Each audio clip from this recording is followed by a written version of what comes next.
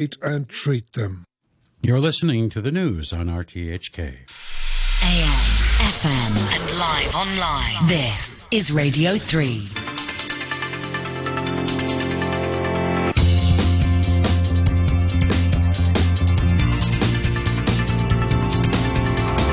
Money Talk. Good morning, it's 8:03 in Hong Kong on Tuesday the 17th of May. A warm welcome to Money Talk on Radio 3. This is Peter Lewis with the day's business headlines. China's economy contracted sharply in April as lockdowns, particularly in Shanghai, depressed business and manufacturing activity and prevented consumers from spending. Industrial output experienced only the second monthly contraction since 1990. Retail sales fell 11.1% year-on-year in April, the biggest fall since March 2020. In Shanghai, the citywide lockdown meant not a single car was sold last month. The unemployment rate in China's 31 largest cities climbed to a new high of 6.7% in April, and the jobless rate among those aged 16 to 24 hit a record 18.2%. Meanwhile, the People's Bank of China left the interest rate on one-year policy loans unchanged on Monday, despite expectations by a growing number of economists that Beijing will cut rates once more. The PBOC kept the rate on its one-year medium-term lending facility at 2.85%.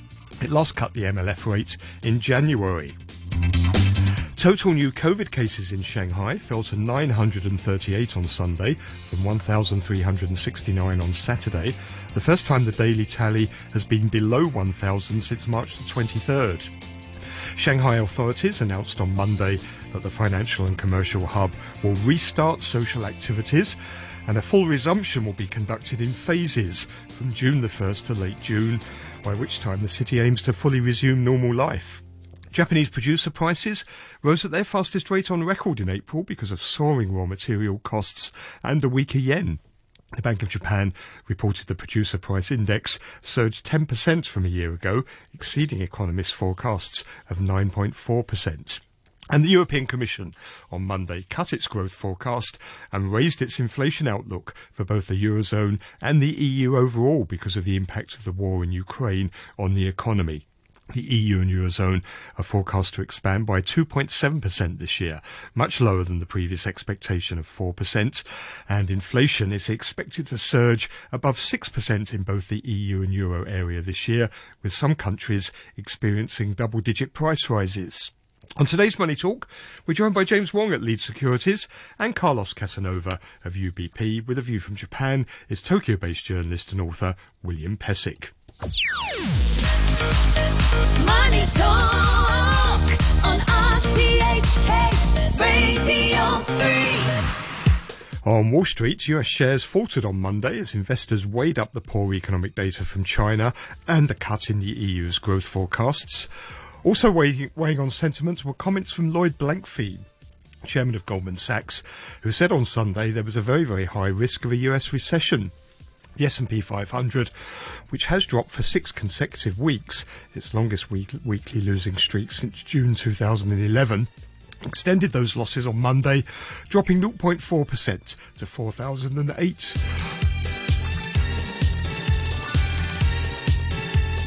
The Dow, that rose 27 points to end the session at 32,223. And the Nasdaq, that fell 1.2% to 11,663. The Pan-European Stoxx 600 index was unchanged on the day, and London's FTSE 100 rose 0.6%. Mainland Chinese shares gave up early gains following the release of the disappointing economic data.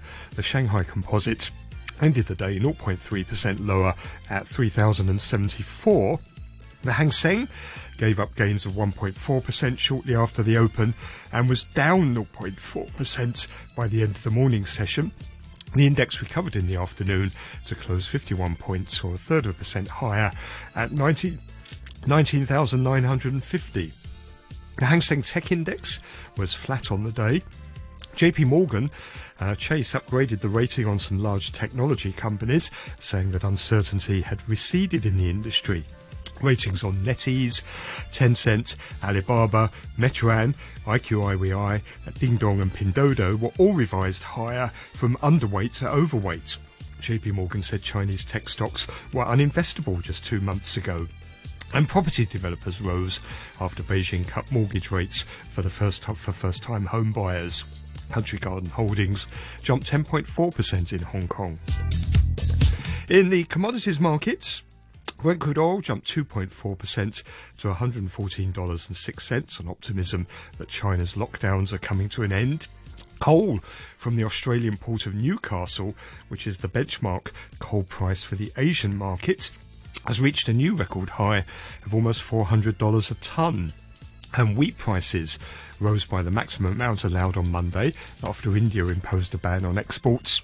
Futures traded in Chicago rose as much as 5.9% to $12.47 a bushel, their highest level in 2 months. And gold rose 0.7% to $1,824 an ounce. The US 10-year Treasury bond yield is down 4 basis points at 2.89%. And the US dollar's weaker this morning. The euro's at $1.04 The greenback's worth 129 Japanese yen. 1 British pound buys $1.23 and 9 Hong Kong dollars and 67 cents. The Chinese yuan is at 6.79 3/4 in offshore markets. And the Hong Kong dollar traded at 7.85 against the US dollar, hitting the weekend of its band for the 5th day. The HKMA said it spent 5.89 billion Hong Kong dollars to defend the currency peg system. And around Asian stock markets this morning, the ASX 200 in Australia, first of all, that's up 0.25%. The Nikkei 225 in Japan off 1/3%. The Kospi in South Korea up about 0.5%. And it looks like the Hang Seng is going to rise about 150 points at the open this morning.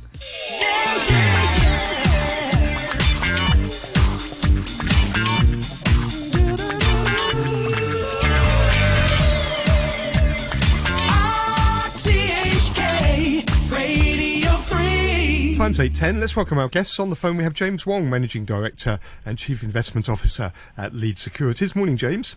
Good morning, Peter. And also with us in the studio over in Queensway, Carlos Casanova, Senior Asia Economist at UBP. Morning, Carlos. Good morning, Peter. China's economy contracted sharply in April as lockdowns, particularly in Shanghai, depressed business and manufacturing activity and prevented consumers from spending.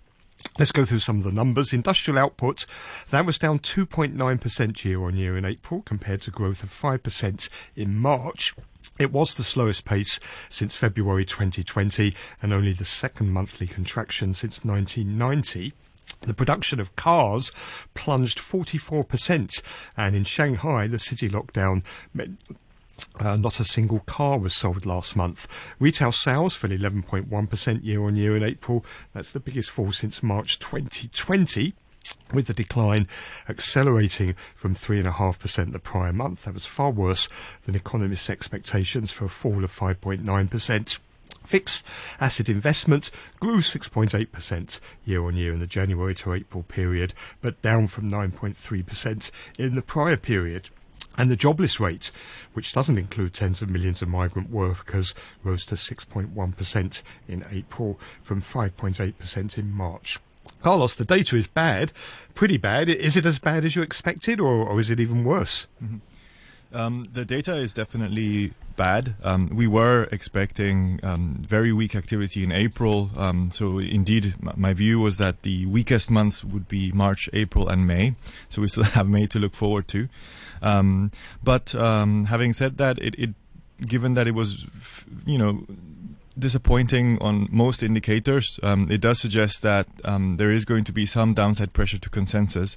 Some of the other analysts might have to revise their views for Chinese GDP this year. So we do think that it will trigger a downgrade cycle in terms of growth. There are indeed some downside risks for the remainder of the year, and it does definitely make it more challenging to achieve that 5% growth target this year if you have to go from minus 11% retail sales, possibly even worse in May, to a rebound in consumption in the second half. It's just going to make things more challenging. Do you think the economy is contracting this quarter? I think the economy will contract in sequential terms. There is no doubt about that. And it will be a sharper than expected contraction in sequential terms. In year-on-year terms, we do expect the economy to be flat, if not slightly negative. And that is quite a big departure from the previous consensus of 4.6% expansion in Q2. So as I mentioned, there will be some downside risks to consensus expectations in the coming weeks. But we are, the sort of big question mark is whether they will be able to pivot away from lockdowns. In June, they've said May 20th, but we're already almost there, and there's no sign that things are relaxing. But if they are able to pivot away from lockdowns in June, it is possible that we might see a recovery in consumption just purely from pent-up demand. So that could add a little bit of a boost to Q2 GDP. But, with such negative 2 quarters, I think we are looking at overall a contraction in the second quarter. James, what are your thoughts? Is it as bad as you thought? Any glimmer of light in the data anywhere? Not really. The consumption numbers are a lot worse than we expected. Because last time I was here, I was quoting the numbers from a Bloomberg article. It was using 2 companies, one in the U.S. and one in China. These 2 companies have satellites, and the satellites they were using satellites to oversee the economic activities inside of China during the pandemic, at least until April 12th. And by April 12th, they observed that factory outputs has not really been depressed or dropped down by a large number, but they've observed actually a buildup in consumption, especially offline consumption, from March to April 12th, because they were counting cars out of the major shopping malls in mainland China, and they found that the car flows actually grew by April 12th. So I was kind of expecting consumption numbers being not as bad as what we have just saw. And we know the fixed assets investments were supposed to be a lot worse, because a lot of construction sites were suspending, and their construction projects or the construction activities were decreased by about 80%. And this does not really reflect in the numbers that we just saw. And the infrastructure investment, Beijing's been very much counting on that to prop up growth this year, but that's slowed very sharply as well.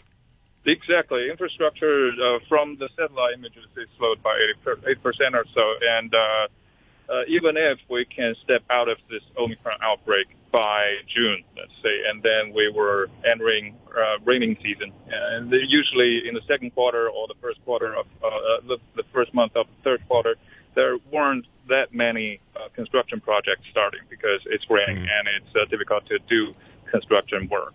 So I know they've put a lot of emphasis on fixed assets investments, on infrastructure constructions, but I don't see that being very helpful, at least for the next 2 months. And do you think the 5.5% growth target that the government set, is that now completely off the table? It's going to be very, very hard. Yeah, especially we are on the same page with PBOC when they decided not to cut rates, because we don't think this is the right time to cut rates, especially because the basic functional units in the economy is not really functioning right now. And so after the Omicron outbreak, it's probably be a lot better in terms of timing for them to cut rates again, so to cut all different kinds of rates. But right now, it's not a good time. And the problem is, even though the case numbers are dropping, and we are expecting the lockdown to subside in the coming month, what if there are new different kinds of variants? What if there are just single or a few numbers of confirmed cases spotted throughout different cities in the country? I think the local governments are still pretty prone to have a full-scale lockdown if they just spot 1 or 2 cases, confirmed cases. This is going to add a lot of uncertainty to the economy. Okay. Carlos, once the lockdowns are over, hopefully they will be soon, Are you expecting a sharp rebound in the economy as we saw back in 2020 in the last big surge of the pandemic, or has this time more permanent damage been done to the Chinese economy? I think the rebound will depend on a number of factors. First of all, whether they are able to contain the spread of Omicron. It is a more contagious, albeit less deadly virus, so it could turn into a game of whack-a-mole where they try to suppress numerous local outbreaks while simultaneously boosting growth. Second is, of course, when that large-scale infrastructure investment translates into a pickup in real demand. There's usually at least a 6-month lag between when the policies are announced and when you have orders for steel and cement, etc. So that could take a little bit of time. And the third point is when they push through with their monetary policy easing pivot, which they've been talking about for a number of months. My concern here is that I totally get the point from PBOC that easing when everybody is locked up at home is not effective because of the transmission mechanism won't work. But the problem is rising inflation. With inflation at 2.1%, pork supply chains normalizing, food prices up by a lot. I think fuel was 28.4% and vegetables were 24%. So we're seeing a lot of food price inflation excluding pork. With pork supply chains normalizing, that's going to put a lot more pressure on domestic prices. And so PBOC could see itself in a position where they want to ease, but they have an overshoot in inflation over the summer and they are not in a position to ease, which would complicate this rebound in the second half. So in sum, to answer your question briefly, I think it will be challenging for them to engineer a sharp rebound in the second half. James, is the policy response that we've seen from the authorities and the stimulus measures, are they enough so far to prevent a prolonged downturn? Not on. I think on the top level, yes. We've seen the Politburo meetings. We've seen the economic committee meetings, and they all send positive signals. But what I see in the whole thing is the two things are really of my concerns. One is the logistic chains are not back to normal at all, and the second is I think, like I said, the local governments are under a lot of pressure in terms of executing this COVID-0 policy. So they are, no matter what kind of stimulus policy there are, the local governments are going to do their best to contain the virus, which means it might suppress the economy by doing so, by trying to contain the virus. And I think there are only one good sign out of the recent outbreak or the release of lockdown is from Shanghai, because we've seen news about shops being reopened in the past several times, and it has become a meme, a type of meme in Weibo or in any other mainland Chinese social media. But there are positive signs. One is there is this economy airliner called Spring Autumn airline, and they recently reopened the outgoing flights coming out of China, coming out of Shanghai, and then there were high-speed railway trains coming out of Shanghai to Shenzhen as well. I think even though the foreign media are probably not putting a lot of trust in those news conferences saying Shanghai is being reopened, but I think these two signs are pretty kind of positive or offer a thread of hope. Carlos, the problem is the stimulus measures that we've seen have really focused on the supply side, things like tax cuts for companies, but they're not going to benefit that much anyway if right now, if everything's locked down. But the real problem, isn't it, is on the demand side. That's why retail sales have collapsed. But Beijing seems quite reluctant to sort of support households directly. Does it need to do more to try and boost the demand side? Maybe, things like what we've done in Hong Kong, hand out consumption vouchers, for example. Mm-hmm. That's absolutely correct. I think the measures are focused on supply side drivers of growth. It might be easier said than done to implement stimulus on the demand front. Definitely, given the large size of China's population, a cash handout type of scheme would be very complex. But I think they can do various other things to promote growth. First of all, is boost sentiment. So come out with a 5-year blueprint for housing sector reform and tech platform reform. Providing some visibility on the regulatory front will help with consumer sentiment, because people know what to expect, and so that should promote consumption. And second is redirect a lot of the fiscal buffers to supporting employment. I mean, 6.1%. And given the large size of China's workforce, that means there's approximately 58.1 million unemployed people, not taking into account migrant workers. That is almost the same size as Italy's entire population. That is a big problem, in my opinion, in terms of boosting consumption. And given that we don't really see the light at the end of the tunnel yet with the approach to managing Omicron, a lot more needs to be done in order to ensure that those vulnerable groups, are still able to access funds. James, the final word to you. The other standout from this data was just how bad the property sector has been hit. Property sales sank almost 30% year on year from a year earlier. It seems that the decline in the property sector is getting even worse. That's another problem, isn't it, for the economy? Yes, I think there was a solution, rumored solution, going around about a month and a half ago, with PBOC building up a pool for the banks who was lending money to the property sector, and that pool was said to be about 10. It's about a 1 trillion renminbi in size, and we've heard news about that. We've heard rumors about that, but there was no follow-up news or updates about how this pool was set up and how it's going to lend.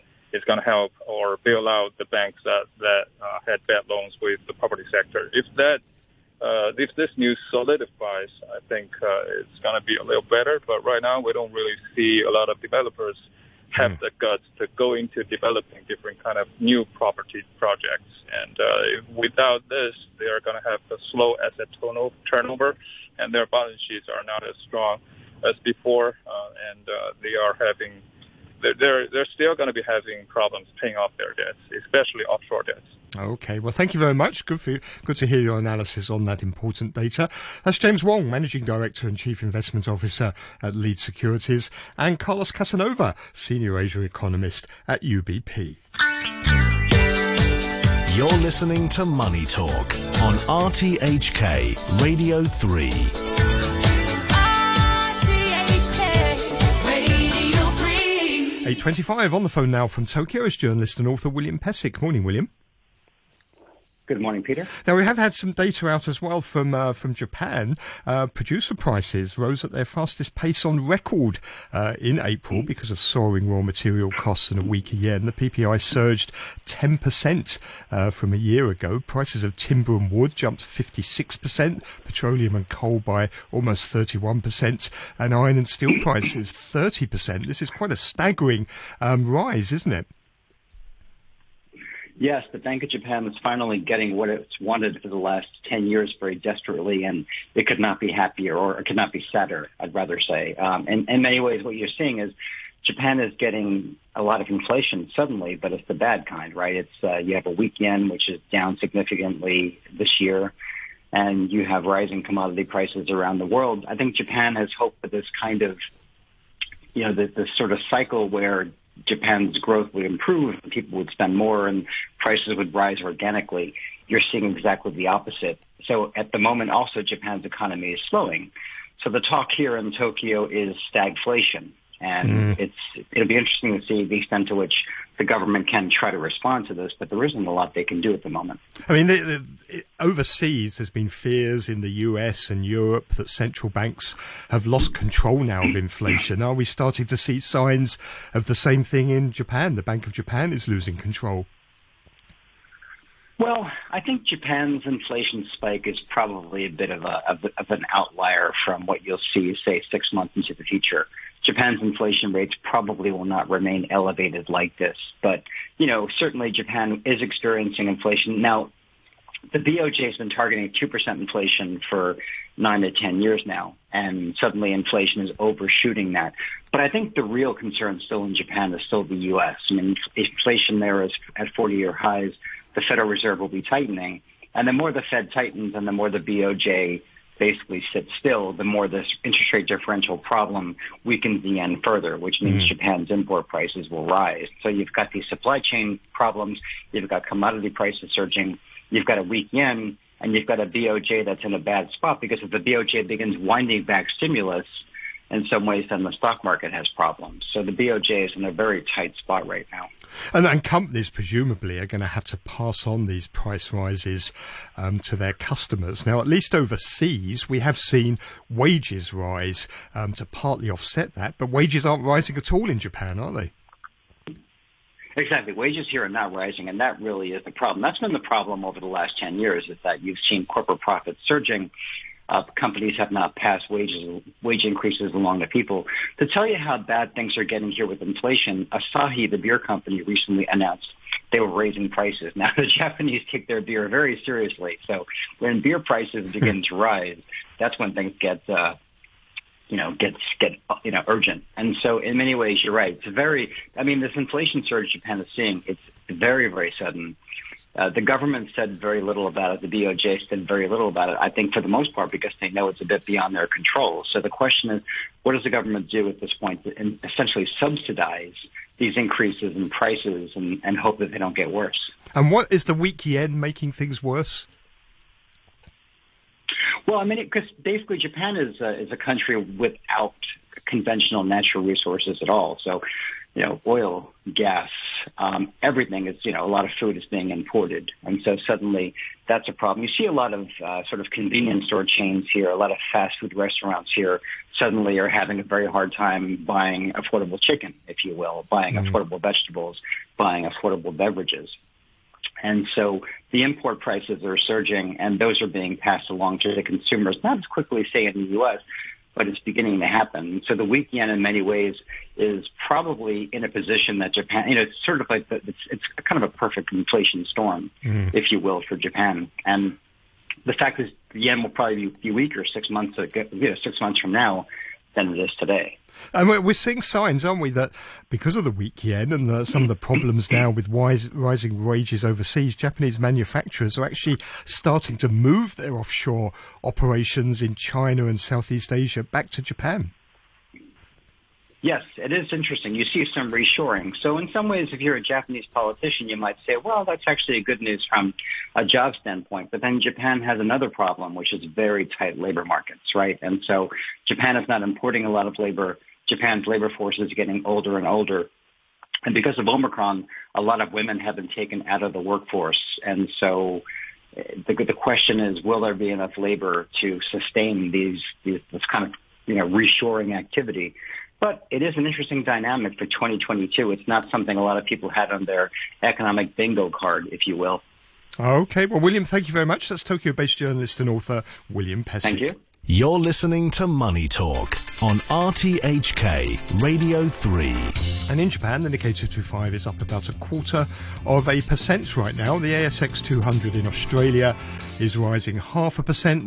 The Kospi in South Korea is up about 0.6%. Looks like the Hang Seng is going to open about 160, 170 points higher later on this morning. Thank you very much for listening. Please join me again tomorrow morning at 8 o'clock. The COVID update with Jim Gould and Paul Zimmerman is coming up after the news. The weather forecast for today, cloudy periods at first. It's going to become fine and dry during the day.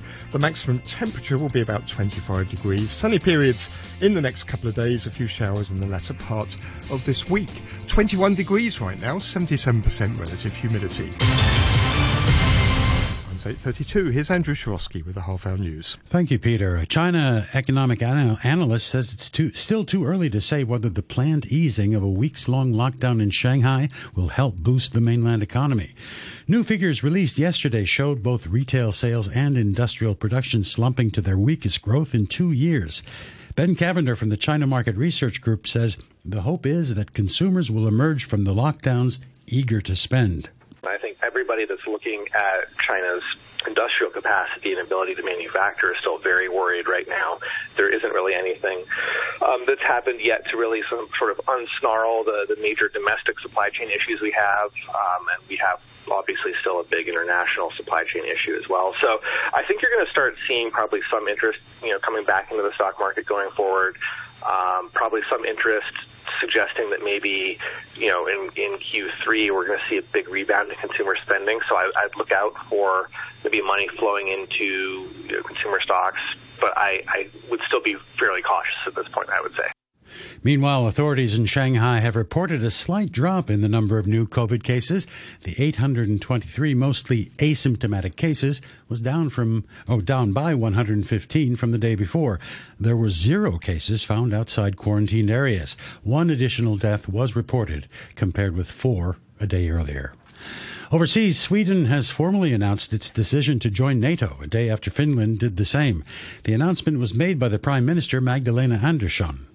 After the government's debate, we had an additional meeting and we made 2 decisions. The first is that the government has decided to inform NATO that Sweden wants to become a member of the alliance, and that the Swedish ambassador to NATO will put this request forward shortly. Ms. Andersson said Europe was living in a dangerous new reality and joining the alliance was the best thing for Sweden's security. But she said her country did not want permanent NATO bases or nuclear weapons on its territory. European allies have welcomed confirmation of Sweden's decision to apply for NATO membership. Norway, Denmark, and Iceland said they were ready to support Finland and Sweden by all means necessary if they came under attack. The countries added they would start preparing to put security assurances in place. The moves in Stockholm and Helsinki have drawn a measured response from President Putin. Finland, Sweden. I would like to inform you, dear colleagues, that Russia has no problem with these states. An expansion to these countries does not pose a direct threat to us, to Russia. But the expansion of military infrastructure to these territories will certainly provoke our response. Sri Lanka's new Prime Minister, Ranil Wickremesinghe, says the country urgently needs $75 million to pay for essential imports amid